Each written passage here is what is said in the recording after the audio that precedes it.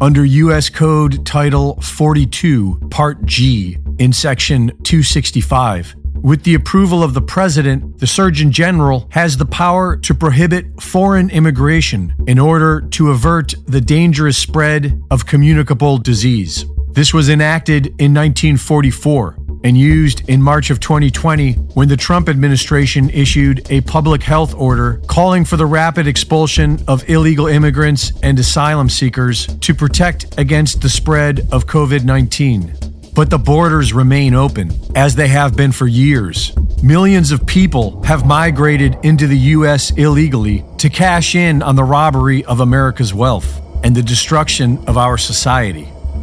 In April of 2021, we exposed a massive child trafficking operation being operated by the federal government in concert with Catholic charity organizations. In March of 2022, the Biden administration formally exempted unaccompanied children from being deported under the Title 42 policy. Last month, a whistleblower from Operation Artemis testified before Congress that the U.S. government has been acting as middleman in a multi-billion-dollar child trafficking black market. Title 42 is set to expire this week, and U.S. immigration facilities are already at 150% capacity. So the tens of thousands of illegal immigrants waiting at the southern border will just have to be taken care of at the expense of the U.S. taxpayer during the biggest financial crisis in U.S. history. If this doesn't make sense to you, then you need to realize that America is under attack. Last weekend, 2 separate terrorist attacks were carried out in Texas by members of the same prison gang syndicate. And if the U.S. government cared about keeping the peace and the rule of law, then this sort of activity would obviously catalyze stricter border policies. But our government isn't doing that. They are opening the borders while U.S. judges let loose violent criminals because America is under attack.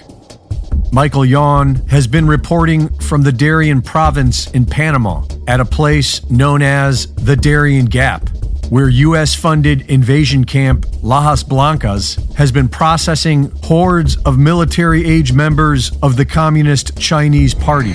Michael, can you speak more on why you suppose these are spies as opposed to simply economic migrants? So how are all these people getting these passports? And how are they showing up with wads of cash? They have a lot of money, these Chinese coming through. They take a special route through Darien Gap. They take boat routes, and then they'll walk about 2 days through the jungle through a much safer route. It's still a little bit difficult, but it's nothing like the epic real Darien Gap route through the Mountain of Death. And all. There's actually Montaña de la Muerte, the Mountain of Death. They don't go through any of that stuff. And none of the Chinese women coming through ever report being raped. All sorts of women are raped, young and old, and children and everything else. But not the Chinese.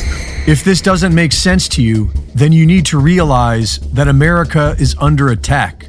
In the book Unrestricted Warfare, senior military advisors of the Communist Chinese wrote that the only way for China to defeat the U.S. is by deploying several levels of unconventional warfare. Direct military confrontation would not succeed. You can call it communism, you can call it globalism. Whatever it is, now has complete control over the U.S. federal government and is waging war against every single American.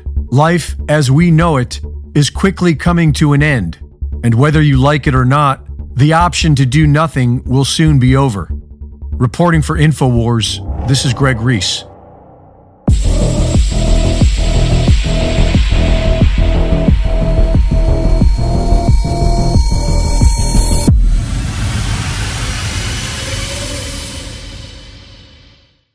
Thank you for watching the latest Greg Reese Report. Be sure to go to reesereport.com to see my latest videos, sign up for my free newsletter, and subscribe for exclusive content.